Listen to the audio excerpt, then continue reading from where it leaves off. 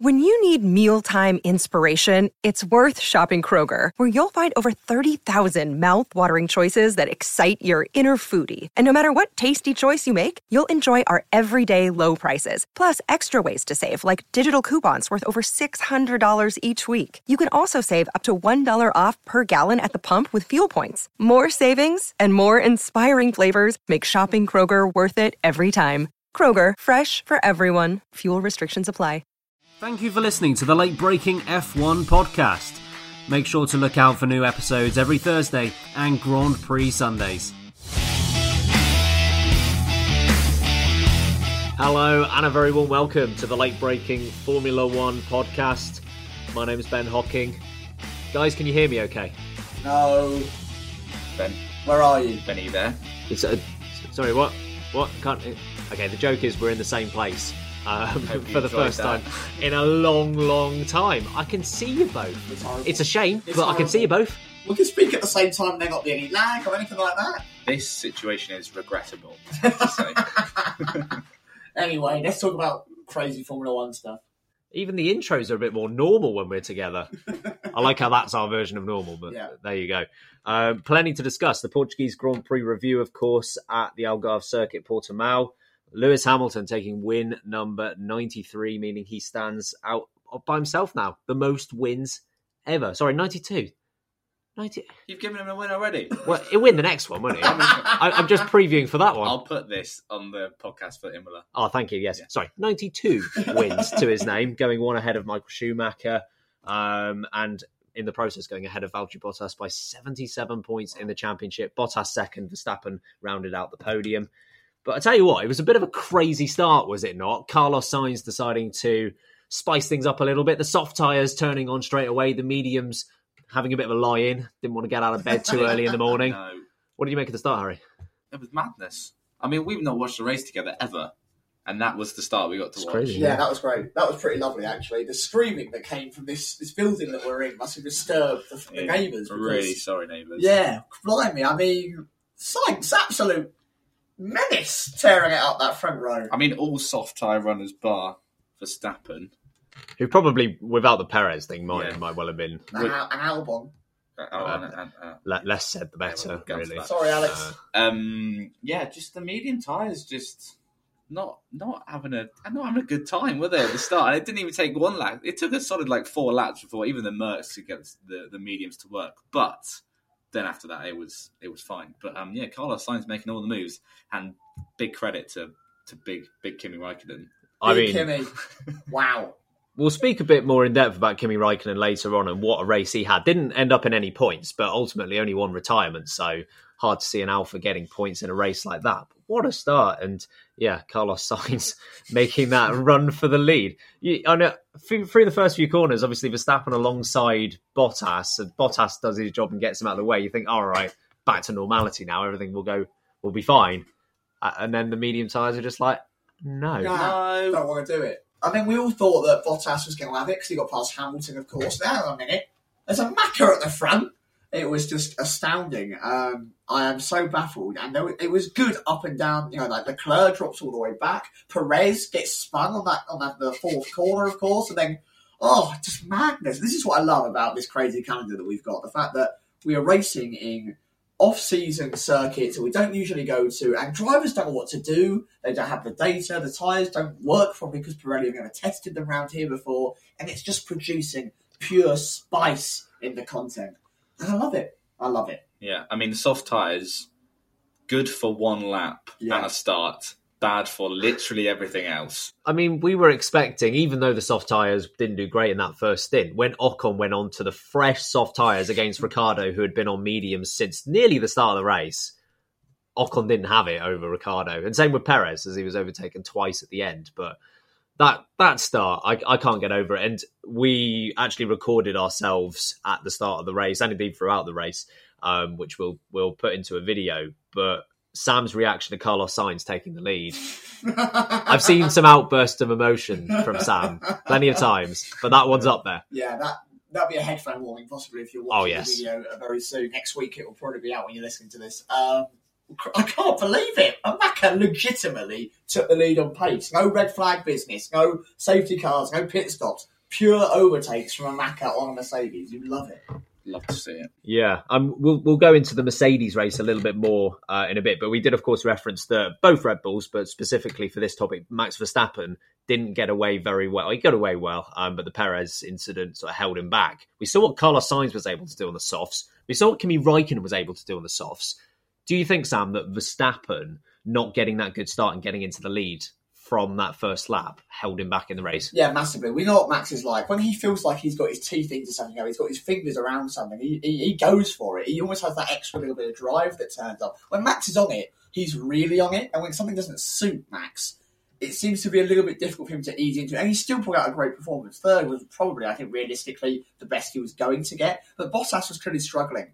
And I think that Verstappen, he gets a little bit luckier maybe with the reaction against Bottas. He maybe stays in front of Bottas. Hamilton is struggling. Maybe he gets the early lead and then he's fighting Sainz up front instead of Hamilton, Bottas, Sainz. There's a real chance that the Red Bull stays there for at least another 20, 30 laps, at least close, I think. But it was tough.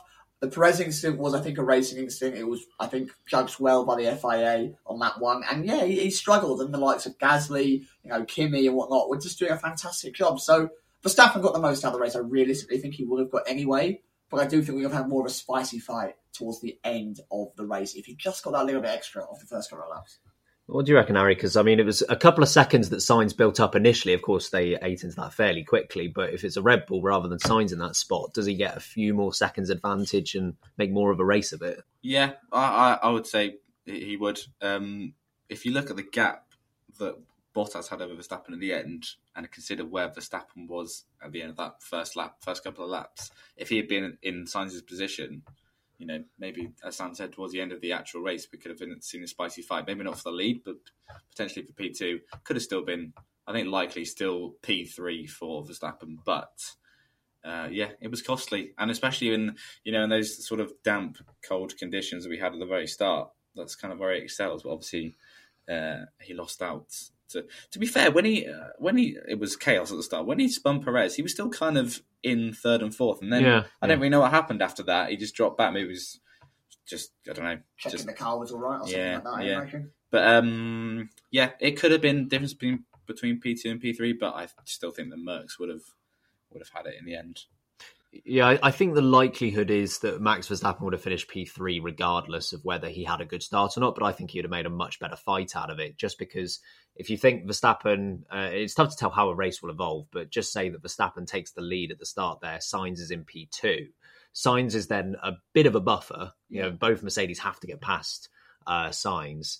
And Verstappen, I believe in that time, Verstappen would have opened up a few second advantage, maybe 5 seconds or so, which doesn't sound like a lot. But when Verstappen came into the pits for the first time, which was before the Mercs obviously started on the softs, it was not a factor whatsoever. The Mercedes didn't have to respond to it at all. They could just let him get on with his race. They knew they had the gap. If he'd got that slight advantage at the start of the race, I think he would have, when Verstappen came into the pits, I think Bottas or Hamilton might have had to have responded to it. And if Bottas was coming in earlier than he needed to, we know his tyre management is a bit iffy. Maybe the end of that race, rather than 10 seconds at the flag or 8 seconds at the flag, maybe it's only 1 or 2 seconds. Yeah, it's funny how a slight change in the timeline can make the whole team think entirely different throughout the entire race. We've seen it before, haven't we? I mean, look at Silverstone, where Verstappen was there and the faster car on that hotter condition, that Hamilton and Bottas were constantly, what's Verstappen doing? How do we cut off Verstappen? How do we get rid of Verstappen? Whereas here, they were allowed to just run their own race. When they cleared Sainz, it was Mercedes v Mercedes from start to finish. So I think Verstappen edges in front. He's the only person on this whole track at the moment that is able to actually trouble those guys. And when he's not there, I mean, we saw what happened. It becomes an absolute victory fest for the Merc guys. This almost came unravelled yesterday by not qualifying on the mediums. Yeah. That's where it all went. Obviously, he would have struggled on lap 1 today, but I think if you, again, like I said, I think he had a much better, well, I said to you when we were watching it, he's having a much better second stint on the mediums compared to the hards, which, fair enough, it should be better. But I just think he would have been more of an even playing field if he'd been on the mediums and gone to the hards like the Mercs, which obviously couldn't do. Fair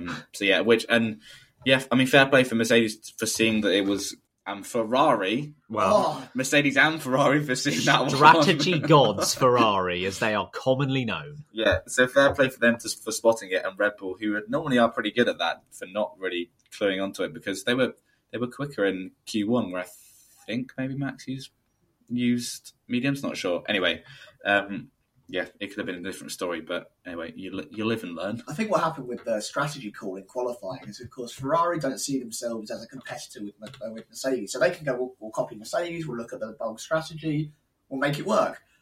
We've seen that Verstappen specifically and Red Bull as a team like to do an alternate switch to Mercedes to try and get a cut or to try and jump them at the start. So because of that, and they obviously don't know the data, we've never been to Portimao before, they look at that and think, Mercedes qualifying the mediums, we'll go on the softs, we'll get a better start, we'll jump them, we'll lead the race and we'll control the pace from there.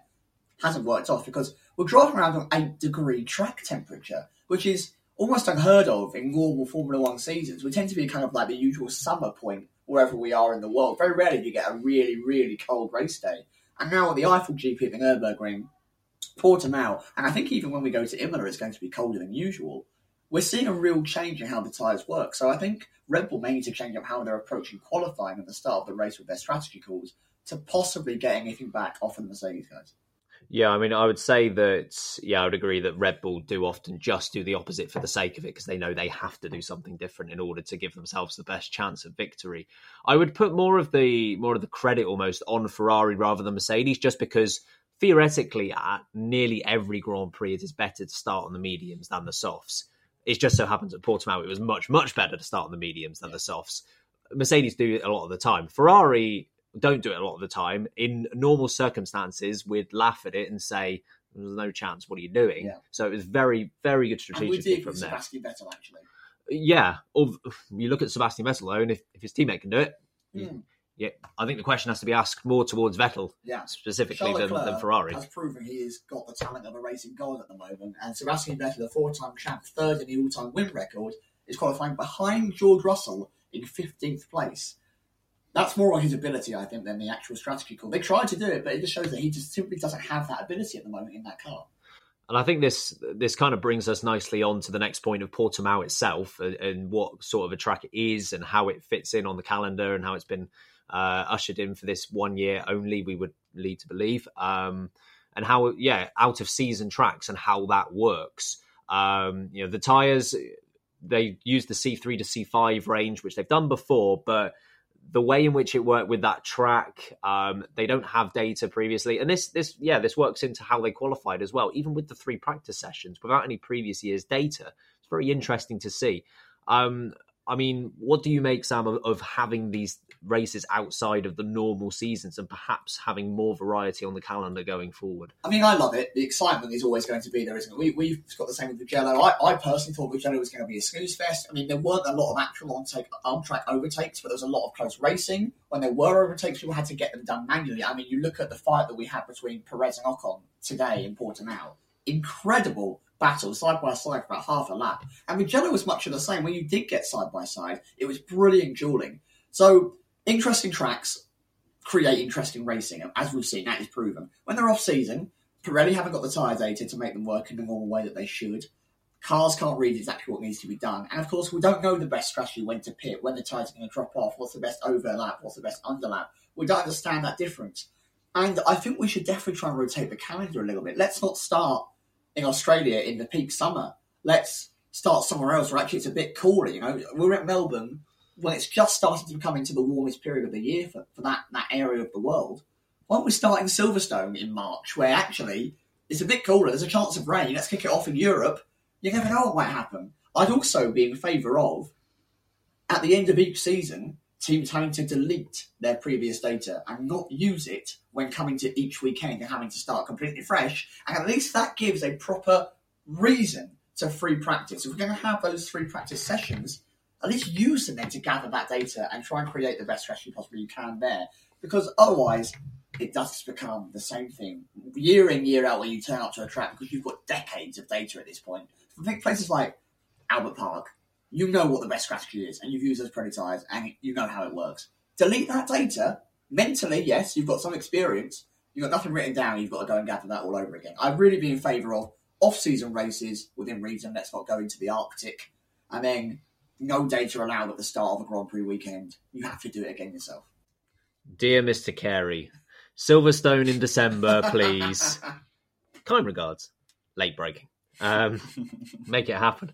So the uncertainty did lead to some of the points that we've already raised, Harry. Do you think that sort of Sam's line of thinking with spicing up the calendar, even same races but at different times of year? Yeah, absolutely. I mean, it's 2 out of 2 for races we've never been to before being good. So it's clearly, lack of data. Yeah, we didn't have the data to know that the soft tyres would be good on lap 1 and not for the rest of the race. So then we had that race. So I'd be all for it. And like I say, having it at different times of the year, we had even like Silverstone in August, where it's potentially a bit hotter that second weekend. I mean, both weekend tyres are an issue, obviously, with the punctures the first time round. Second weekend, Verstappen looked after his tyres better. So, yeah, just let's mix it up. I know, it's easy for us to say, and logistically maybe it's more difficult. But if this year's shown anything, it can be done. We can go to maybe not all corners, but most corners of the earth at whatever time we want to. And I'd hazard a guess that the races we have at Imola, Turkey, barring outer loop to an extent, will still be as good as the ones we've had. Sorry if I've just jinxed that. Let's hope, please. I mean, Abu Dhabi's yet to come, and looking at you, Catalonia, that was still a snooze fest. Yeah, I mean, well, I just don't even regard Abu Dhabi. To me, if Bahrain, outer loop is the finale, and then I'm going for a nap. When Abu Dhabi's on. Yeah. Fair enough.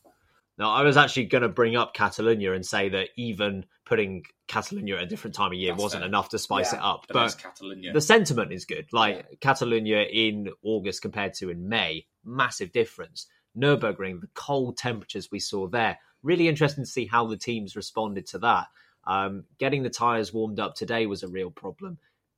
Changeable conditions to a degree, having even slight rain caused some drama at the start, and later on didn't quite happen. But having Portimao in October, if we had this race in July, it would have been probably full sunshine all the way through, no questions whatsoever, and it would have worked the same as every other European race. But I think logistically it is difficult because you want to do sort of all of the time zones relatively in the same amount of time. But having some late season and early season European races, I think, would really cause the teams to think a bit more. And I wouldn't have any problem with them changing that up, as they probably will with the likes of Bahrain. Bahrain's going to nearly close the season this year. And if we're led to believe the calendar next year will be something back to normal, it will probably be very close to the start next year. So I've got no problem in doing that sort of thing. I think it could make it very interesting. And Algarve itself, I think, proved itself. It was a really good race. The Perez-Ocon racing was fantastic. Yeah. I think if they return here with the newer cars, if they work as expected, fingers crossed, we get more racing like that. I think perhaps they need to assess how much DRS you get on the first, the main straight, and introducing DRS possibly on the other straight, at least for the time being whilst it's necessary. But yeah, I was really impressed with the race. Just need to sort out the drains a bit, but other than that. Yeah. It's a minor issue though, isn't it? Yeah. Bit of a drain on the system. No one's hurt. It's fine. All right, let's move on to driver of the day. Who have you got, Sam? There were some real stunning drives. Sergio Perez, I think it's a racing incident. I don't think it's his fault. I don't think it's Max's fault. I mean, Perez did the right thing to try and go around the outside. It just happened to not be as much room as he thought it happened. The charge from essentially last place and stopping to get all the way up to fifth. He only got jumped on the last couple of laps by those two guys. He finished in seventh place.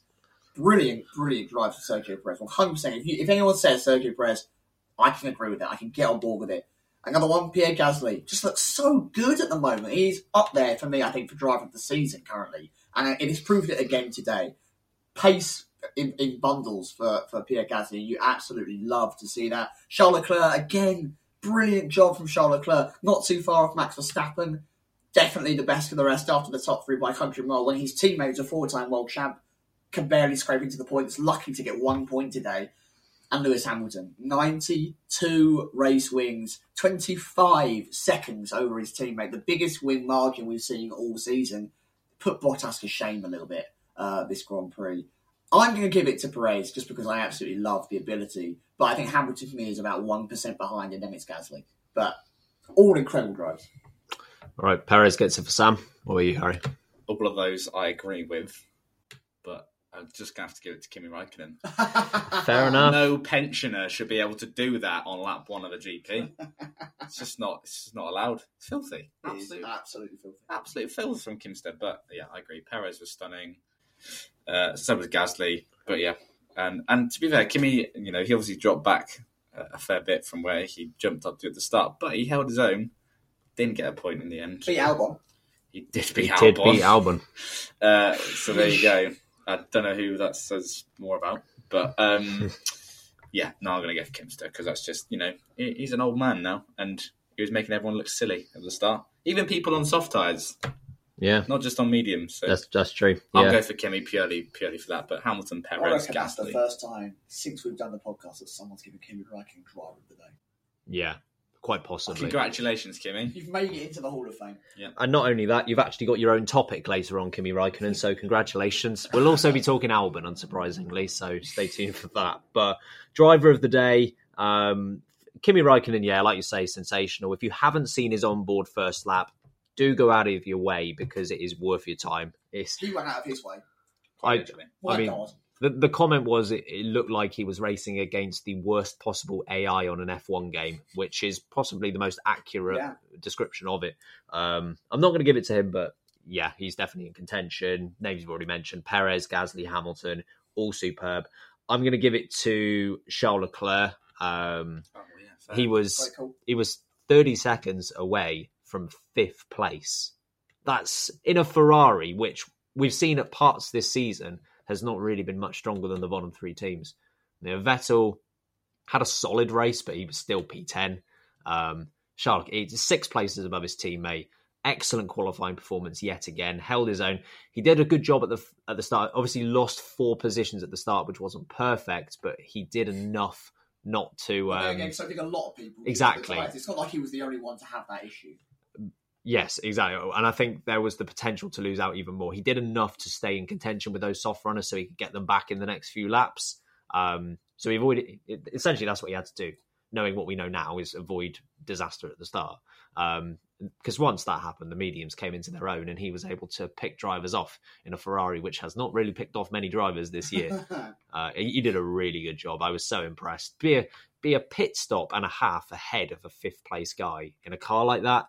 Yeah, driver of the day for me. That car is still down on power as well because we saw him try to pick someone off down the straight. Oh, yeah. And then he pulled out of the slipstream and then it was like, nope. You ain't going forward today, sunshine. So, yeah, fair. Yeah, and if people don't think that Charles Leclerc is already brilliant and hasn't got the potential to be a superstar in F1, I will debate you. Actually, no, I'll fight you. I believe in it that much. Worst driver of the day, Sam, have you got? Worst driver of the day. Now, I reckon a lot of people will say Bottas, and I'm not going to say Bottas. Bottas did not have a good drive, but we discussed this while we were watching the race together, which is a novelty for us. Bottas still managed to do what Bottas needs to do for his team. He came in behind his teammate and brought home the maximum amount of points for Mercedes. So fair play. Yes, against his teammate, he was not good. But overall, against the rest of the race, he did a good enough job. If you look at the other side of that top battle, Verstappen, the man in 3rd place, Albon finished behind Vettel. Albon started in what? 6th place? Yeah. He finished behind Vettel, who started in 15th place, and Kimi Räikkönen, who started even further behind that. And Perez, who was 20th. Who was the wrong way round on the first lap. We're going to talk about it in a little bit, but that, for me, was the nail in the coffin for Albon at Red Bull. It was disastrous. That is, by far, for me, the worst drive of the day. Also, shout out to Ocon, hang on a minute. He went 54 laps on medium tyres and still beat his teammate. 5th place, he finished. Based on the evidence as well, I'm sure he'd have loved to have kept going with those mediums until like the last lap where he could pit for softs. So sorry to cut the worst drive of the day, but Ocon also deserves a shout. But yeah, for me, Albon, worst drive of the day. Agreed? Someone else, Harry? I mean, Albon was not great. Great assessment, thank you. But I'm going to give it to Danny Kvyat because I think he might have only just finished the race. Oh yeah, just come across the line. Just come across the line now. Yeah. He was miles away. Oh, hang on. I'm getting official confirmation. Yes, he has crossed the line. Well done, Daniel. Congrats, Danny. Yeah. Yeah. If we're talking about gaps between teammates, etc., that's a whopper between Gasly and Kvyat. I'll throw Lance Stroll into the mix as well for not using his mirrors. What an idiot. He loves to be taken out at turn 1. But yeah, no, I'll go Kvyat because that was just no good. I know he got whacked with a penalty, but then it was his own fault. So, yeah, Danny, mate, sort your life out. In terms of contenders, I would raise the same names. Albon, he got lapped by his teammate. You can't get lapped by your teammate in a race where you haven't been unfortunately hit off or something along those lines. Bottas, not a great race for him, but still P2. So did what he needed to do. Yeah, I'm not going to give it to him either. Kvyat is an obvious contender too. I am going to give it to Lance Stroll, just because Perez was able to show what he could do, going all the way down to last, having a pit stop straight away, coming back into the race, very nearly holding on to P5, but still getting solid points. I've got no doubt that with his tyre saving skills, he'd have been in a probably P5 behind Leclerc, if not ahead of him. So Perez did a great job. And Stroll, by contrast, we commented on this in the race, that those that started outside the top 10 who had a free choice of tyre, and nearly all of them went for the mediums, apart from Goat Kimi, they all were in a great position, as Vettel kind of demonstrated, and a few others, Ocon demonstrated. Stroll was demonstrating that as well. He was picking off the soft runners, and you think, okay, he's got a real chance to finish in around P5, P6, in around where Gasly was, and then he ruined it for himself. And that practice incident, I put that on Verstappen. But I said at the time, if it was a race condition, I'd put it on Stroll. And lo and behold, the same thing happened. Only one person has been punted off at turn 1 this weekend. And he's managed it twice. But it's Lance Stroll. So he is technically the only person, has first-hand experience, and Verstappen, I guess, that it's a pinch point at turn 1 if someone's on your inside. They didn't leave the space. It's fair. And we saw it a few times later in the race. 2 guys go through there and make it happen, make it work. It's a fast corner. Yeah. The guy on the inside's going to struggle. All of the time, they all left the space. Yeah. Apart from Lance Stroll, who was the one victim of it previously. Yeah.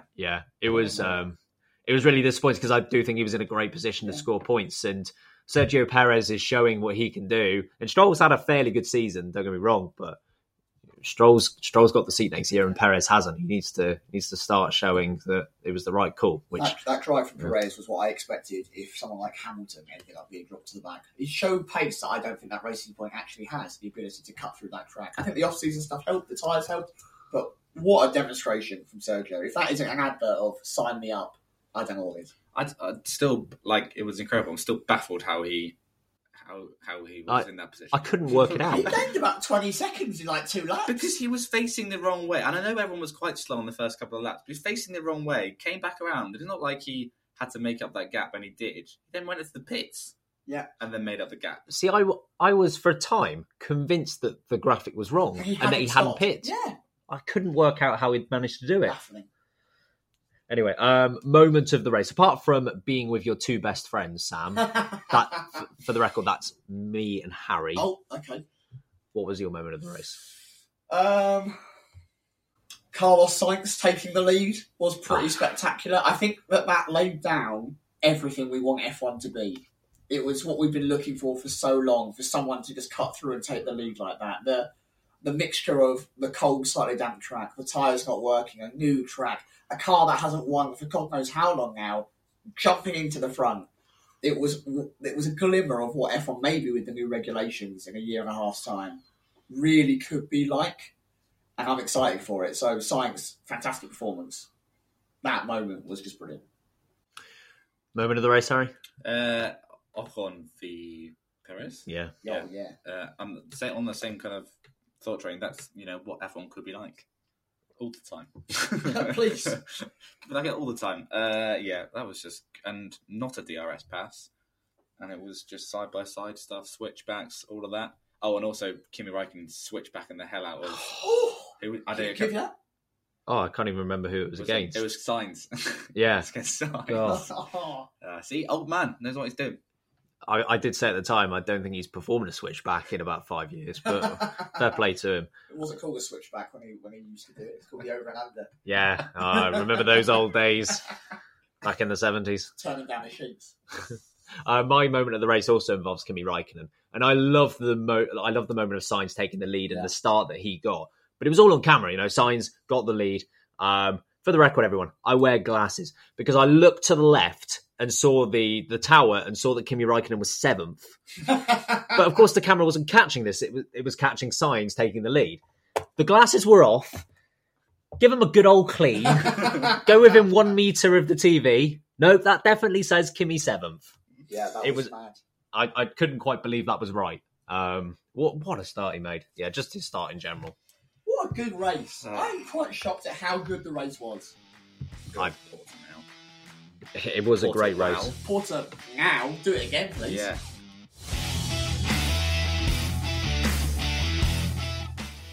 Okay, it was a great race, but it wasn't a great race for one driver. Valtteri Bottas. Fastest in FP1, fastest in FP2, fastest in FP3. Q1, guess what? He was fastest. He was fastest in Q2 as well. And then he wasn't fastest in Q3. Well, it was for a minute. Sure. He was for all of Q3, but the last lap. Lewis Hamilton pipped him in qualifying. Valtteri Bottas does get the lead in the race, but then concedes it and doesn't win the race, obviously. So it's a bit of a classic Valtteri Bottas session, really. It was a classic weekend for him. Do you think, we'll focus on the positives, do you think that was Hamilton's and anyone's best victory of the season? Oh, I think that was pure vintage, world champion, right? If you were to put the greatest of all times on the list, whatever way you want to have it, we've said this many times, doesn't matter where you have them, but as long as you have certain people in it, that is what you expect from someone on that list. It's a tough start. It's difficult to get through. The conditions are all over the place. He did not have a great start after the first couple of corners, right? He dropped back, I think, to 3rd or 4th place at one point. And he just pulled something out of the bag. And it was just like something magical happened. And he was like, right, I'm going to do it now. And the gap between him and Bottas got to about 2.5 seconds at one point. And I think we even commented, Bottas has got this now. That's a big enough gap that he can manage this to Hamilton. And all of a sudden it was, Bono, my tyres aren't working. And we're like, oh, right, yeah.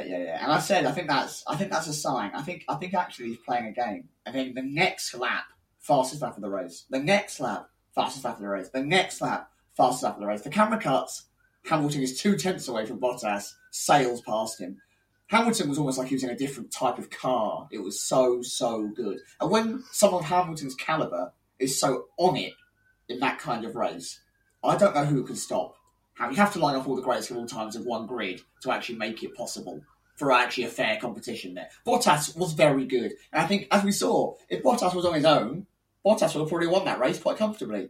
But he wasn't. He was with Lewis Hamilton, who was having one of his best days. And I can't deny that I think Hamilton will probably beat anyone in the other car today. Do you think that this was evidence of the tyre management difference between Bottas and Hamilton and how good they are respectively at that skill? Yeah, I just think the thing is, with most races, Bottas wins. He gets in front and he just stays there. He doesn't normally come from behind and win. But there's 2 in a row now that he's got in front or been in front and lost. Excuse me. I'll edit that out. Yeah, and I just think Hamilton was on one today, and I agree with Sam. Even if Verstappen had been in that other Mercedes, I'm not sure he would have beaten him. I think just Hamilton was in another zone. We just saw the amount of times he smashed the fastest lap, just kept going and going. Just we've said it so many times. There's not much more Bottas can do. I don't think he's doing, and like you said, Ben. It's so tough being a Bottas fan because he's so quick. He is such a quick driver, but he's just up against an even quicker one, and there's not much more he can do about it. Even when he smashes the start like he did today. So, yeah, poor Walter. But I don't think anyone's going to touch Lewis today. Yeah, I think in terms of skill, obviously Hamilton's incredibly skilled, but it's not his skill that makes him one of the absolute greatest of all time. It's that he's able to use that skill and harness it when he needs to. We see Bottas fastest in practice sessions so often, and he has got the pace. He's got a very similar pace to Lewis Hamilton, particularly in a short stint. But over these long stints, when Lewis Hamilton needs to pull it out the bag, he just does. And he does time and time again. And I'm really glad that he broke the record today, obviously. I didn't really mind either way, whether he broke it or not. He deserves it, no doubt about that whatsoever. But I'm really glad that he did so on a race where he pulled it out the bag. It was an excellent performance from him. I would probably say it's his best performance since winning at Hungary last season. I don't know if there's been a better race from Hamilton since that point, because the gap that he was able to open up was seriously impressive. Even on a bad day, it's usually 10 seconds Bottas-Hamilton difference or so. It's very rarely 20, 25, as it was there. So, yeah, a really impressive performance from Hamilton. It's really tough for Valtteri Bottas. He does have the hardest job in F1. I really do believe that. He was quick, but ultimately a race where tyre conservation was so important, I just don't think Bottas in that department stands any chance against Lewis Hamilton, and it showed out there. I mean, Bottas has paid that price a couple of times with time management, hasn't he? And we spoke about it in our 7 best drivers on the grid thing. I said, I got mocked a little because both Hamilton and Bottas got a puncture, but Hamilton got a puncture halfway around the last lap and was able to win the race because of his tyre management being better. Bottas lost out on any points. And that's the difference between a world champ and a second place in the championship. And I think that Bottas needs to do what Hamilton did almost at the start of his career and start to harness each individual element of what it takes to be a race winner. His Saturday performances are there. I think Bottas regularly will be able to be close enough that he's got a chance at leading the race after turn 1. That's okay. His starts aren't amazing. Work on them. Hamilton was awful at starts about 3-4 seasons ago in comparison to his teammate. It's one of his best attributes now. He's brilliant at starting. Consistency on the tyre wear. Bottas has just been poor. We've said that, but Bottas has just been so poor on those tyre wear. And then wheel-to-wheel racing. We saw it next Verstappen today. It was good. He got the elbows out. He forced Verstappen just to the point of it being fair. But so regularly, Hamilton will just breeze past Bottas. Where was the fight? Where was the fight into turn 1? Get more emotion over a 90-second victory. It's fair. He needs to up his game. Hamilton does it every season. If Hamilton wasn't there, Bottas would be a world champ. But Bottas, you could be so much more. I mean, just take Lewis Hamilton out of the equation, and he would. Well, exactly. Well, he wouldn't have been last season. Last season, you would have been season before. Yeah. I thought Verstappen came second last season. Did he? I'm pretty certain. No! Got him. Oh no! I think he did. Oh, he did. No. The season before he did. Okay, well this year he would. Oh no! But what's going to happen now? We've got Imola and Istanbul, and then the first race at Bahrain. So Bottas is going to win all 3 of those and get the fastest lap. And he's got a 1-point lead then. And he's got a 1-point lead because Hamilton's going to DNF for all 3 of them. 2 races to go, championship on. Can't wait to see it. Love it. Optimistic thinking. That's very optimistic. Please, race gods. Just a bit. Dear Mr. Carey, it's Ben again.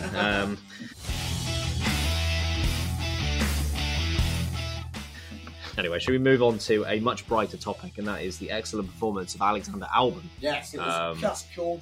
So Alex Albon, as you said, Sam, started 6th place, ended up finishing outside of the points, P12, just behind Kimi Räikkönen and Sebastian Vettel, who claimed the final point. 2-stop race for Albon, didn't work out for him. Ended up getting lapped not only by the race leader, but also by 3rd place Verstappen, his teammate. We know that Red Bull are basing their decision across these few races, more specifically probably this one and Imola, maybe Istanbul as well. Is there anything that Albon can do at the next race that can save his seat, do you think? I mean... Win. I mean, yeah. I don't want to sound ridiculous, but I think it's all but gone for Albon. And Albon would need to have a race where Verstappen finishes maybe 3rd or 4th on pure pace, no issues. And somehow Albon doesn't just beat Verstappen on pace, he beats one of the Mercs. I think then, if he does that a couple of times, and he can't even do it once, because it's not consistent enough, he'd have to do it 2 or 3 times to really show he's ready. And I can't see him putting out a performance of that calibre within 2 races. Not after what we've seen. We saw an interesting stat that after, 12 races, I think Albon only had 1 more point than what Gasly had during their respective seasons at Red Bull. And people are way kinder on Albon than they were on Gasly. People were lynching Gasly. Get him out of that seat. It's awful. It's a waste. What's the point? And every time now, Albon hasn't got the same car as Verstappen. Albon's driving the worst car. Albon... Be nice to Albon, sweetie. Red Bull are just toxic. It's like, where was this calling for Gasly? And look at what Gasly's doing. Is Gasly in front of Albon in the points now? It feels like he should be after the performances he's been having. I mean, you need to treat drivers equally, and Albon has been performing as badly as what Gasly did in that Red Bull. Neither were great, So either you need to be annoyed at Red Bull to change their environment and how they treat that second driver and the expectations that are given to that driver, or Albon now has to go or win like the next 3 races, which is never going to happen. So for me, I don't think you can realistically do anything. I think the big problem, and we've discussed this, is that Gasly's reference point was Ricciardo against Verstappen, and Albon's reference point is Gasly. Yeah. So obviously it looks more favourable in that sense. Harry, do you think that one point that was touched on in the race was that once in clean air, once Verstappen had lapped Albon, there wasn't actually a great deal between them in terms of pace. And it seems to be that his qualifying performances and his bad starts are working against him, putting him in the midfield scrap, and Verstappen's just able to extend the game. Do you think that's the main problem for Albon right now? Yeah, I would go with yes. Because, we've seen it in other races, like, Mugello, where he got the podium. Again, his qualifying wasn't amazing, and he had to make overtakes to get that podium. And yes, he was fortunate because, Verstappen was already out of the race, etc. We lost about half a field. But his race pace is his strongest thing, and it's the bad quality. Even, and yesterday was still, he should have been 4th, he was 6th.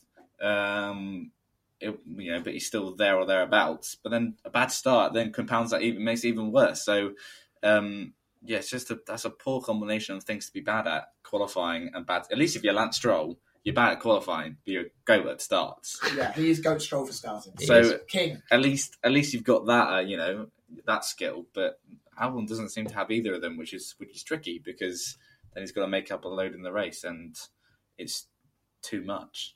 He's only good after about lap 20. Well, he's finally on his own. When he gets settled down, it's just the starts which are a bit frantic. I wouldn't be surprised if he has got the statistic for places lost at the start of a race most times this season so far. All of them. Yeah. We've discussed this multiple times. People praise his overtaking ability. He shouldn't have to be making those overtakes. Yeah. He shouldn't be beaten by those people in those cars. If Verstappen's challenging Bottas and Hamilton and possibly going to take the lead, Albon's being overtaken by Norris, Sainz, Stroll, Perez, and having to re-overtake them in a much superior car. You should be praising someone for that.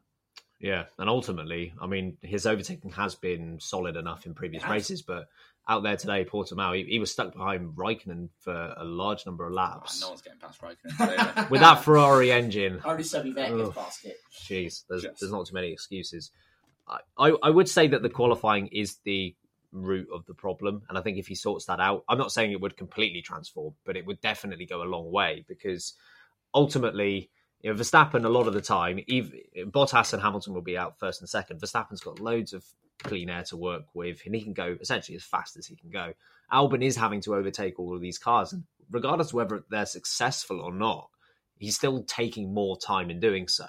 So it's unrealistic to expect a car in traffic to outpace a car that's not in traffic, but he shouldn't be in traffic in the first place. That's the issue. So he needs to sort out the qualifying performances first and foremost. The starts, I have a little bit of sympathy, because I don't think that Red Bull is very good at starts, because Verstappen hasn't been great, although he has been better than Albon at starts.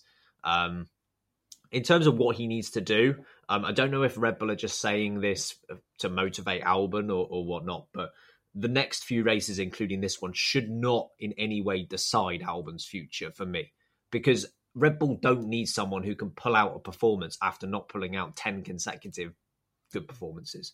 They need someone who is consistent across a season. Yeah. Whether they keep him or not should be based on when he started last season till now. That's a much more of a representative sample. It's everything that he's done at Red Bull. If he does one good performance at Imola or did one good performance here at Portimao, I don't think that should decide whether he keeps the seat or not. They don't need that. They need someone who is much more consistent. So I don't think he's done enough for the role, especially when you have got strong free agents like Nico Hülkenberg, and more specifically Sergio Perez, who I think deserves the seat. And Romain Grosjean. Kevin Magnussen's in line. I think he's probably too good for the Red Bull seat, to be honest. But imagine box office and Verstappen in the same team. Oh my God. It'd be a question of which one would kill the other one first. Yeah, through pure blunt force. I've just looked it up here, because we didn't get to see it on the track, so we wanted to jump onto the podcast. But Verstappen is now on 162 points after the race we've just had in Portugal. Albon is now in 8th place in the drivers' standings on 64 points. Of course, didn't gain any this race. Pierre Gasly is on 63 in 9th place. So Gasly is actually 1 point behind Albon in a much inferior car. Albon is also only 7 points ahead of Lance Stroll in 11th place in the Constructors' Championship. So, one more points, lack of points finish, one top 5 finish for Lance Stroll. He could be outside the top 10 and over 100 points away from his teammate. Oh no. There's a solid driver in there. And I think he could do a good job in F1 for years to come. I don't know if that's a Red Bull or not, but he just needs to work out that qualifying. Because I think, like I said, I don't think that would immediately transform everything. But that's step one. Yeah. I don't think he'll ever be as quick as Verstappen. I think he can work at his game. I think he could be at his absolute optimum for the rest of his career. He is not on Verstappen's level. But that's okay. Bottas isn't on Hamilton's level, exactly. And that's fine. He just needs to be that Bottas to Hamilton, and until he gets the qualifying sorted, that Bottas definitely has, it's not going to happen. Tough stuff. I mean, going from Albon though to Kimi Räikkönen, because he does deserve his topic of the podcast after what was not only an excellent first lap, but just generally an excellent Grand Prix. Yeah. You know, he did a great stint on the softs that no one really liked after the first few laps, and did a good job of conserving the tyres until the end.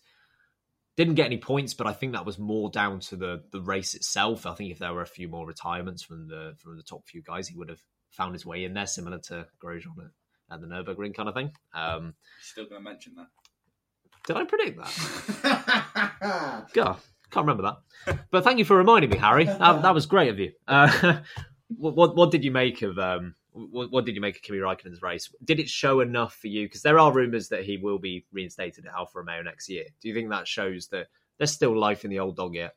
I think so, and I think that that start and this performance as a whole, combined with Monza, the restart of Monza, shows that he's we know Kimi. He doesn't look enthusiastic or sound enthusiastic or act enthusiastic, but he just loves racing. He loves that. Today, what he did on lap 1, he loves it. That's all he wants to do, is just drive fast cars and race other people. And again, same with what we saw in Monza. He just loved battling people. And, his car's not the fastest, but the wily old fox that he is, I don't know what he did to the tyres to make sure that they were working, but they were working at that start today. So, and he held on to just missing out on a point. But I think that was more of an encouraging performance from Kimi. It looks like they're going to keep him and Giovinazzi anyway, which whether we agree with that or not, I don't know. But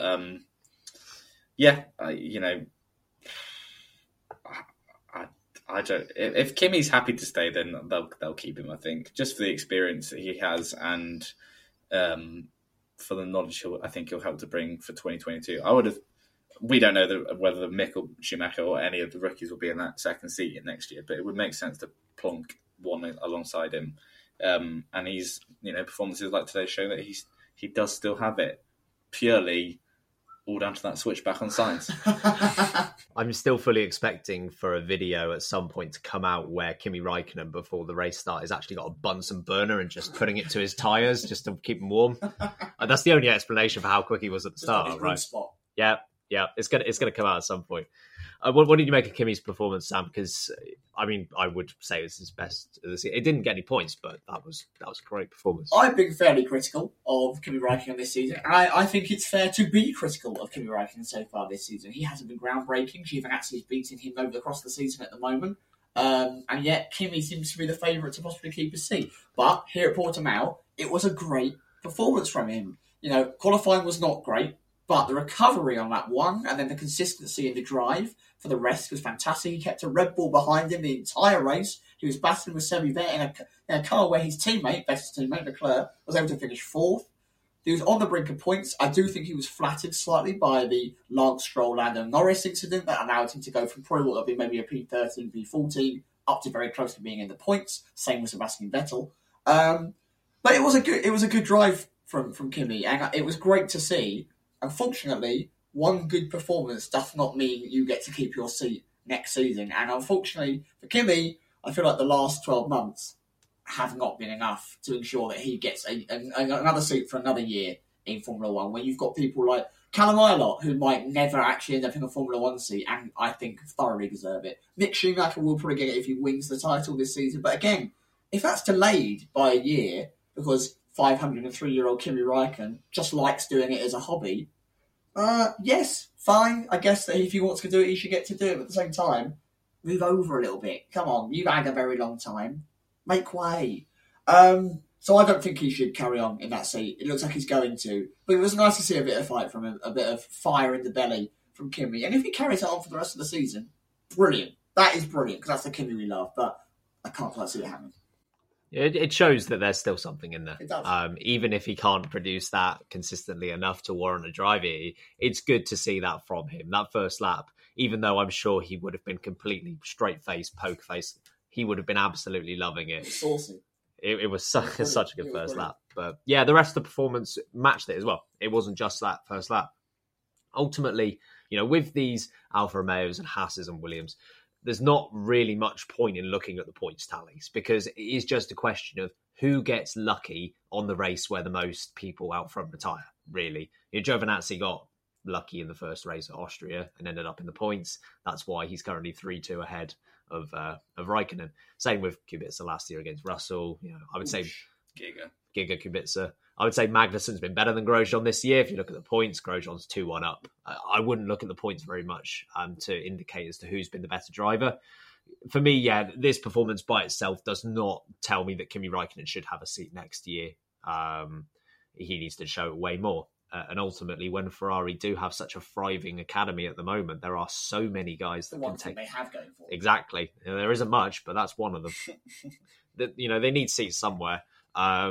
And it's not as if they should be just like a training ground for the Ferrari drivers, but there is a benefit for Alfa to have them as well, because they are quality drivers. Charles Leclerc benefited from being at Sauber, but Sauber benefited from Charles Leclerc being there because he put brilliant performances in. Yeah. So there's definitely potential, not only for Ferrari, but for the team itself to have one of these guys.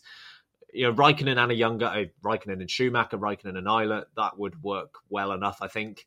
Honestly, I think Giovinazzi's not shown enough for me to convince that he has a long-term successful career. I was happy enough for him to have this season after last season, but I don't think he's progressed quite enough. But yeah, Raikkonen, for me, at that stage in his career, the only benefit to having a Raikkonen is if he can impart some of that knowledge on someone like Giovinazzi or a young driver. And if you don't think Giovinazzi's going to make it, then Raikkonen's kind of wasting his time. Is Raikkonen using his time? That's the thing. Not Raikkonen. Sorry, the team are wasting their time by having Raikkonen almost. If that's going to be his best benefit to being in that seat. But yeah, it was great to see. I do. Yeah, it makes you remember old school Kimi. Yes, and that was fantastic. 07 Kimi. Bois. Please come back. Bois. With a bois, and another bois. We'll round off the podcast there. Rarely seen triple bois. Yeah, Lake Bois King is back.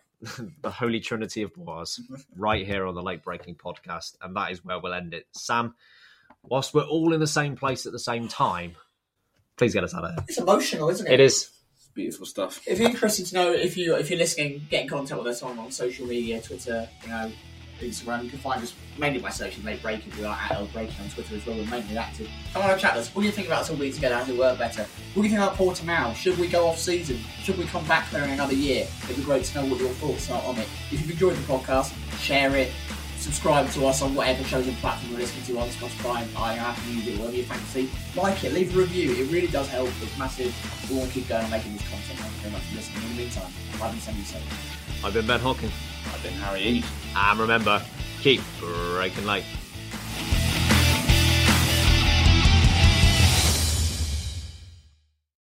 Sports Social Podcast Network.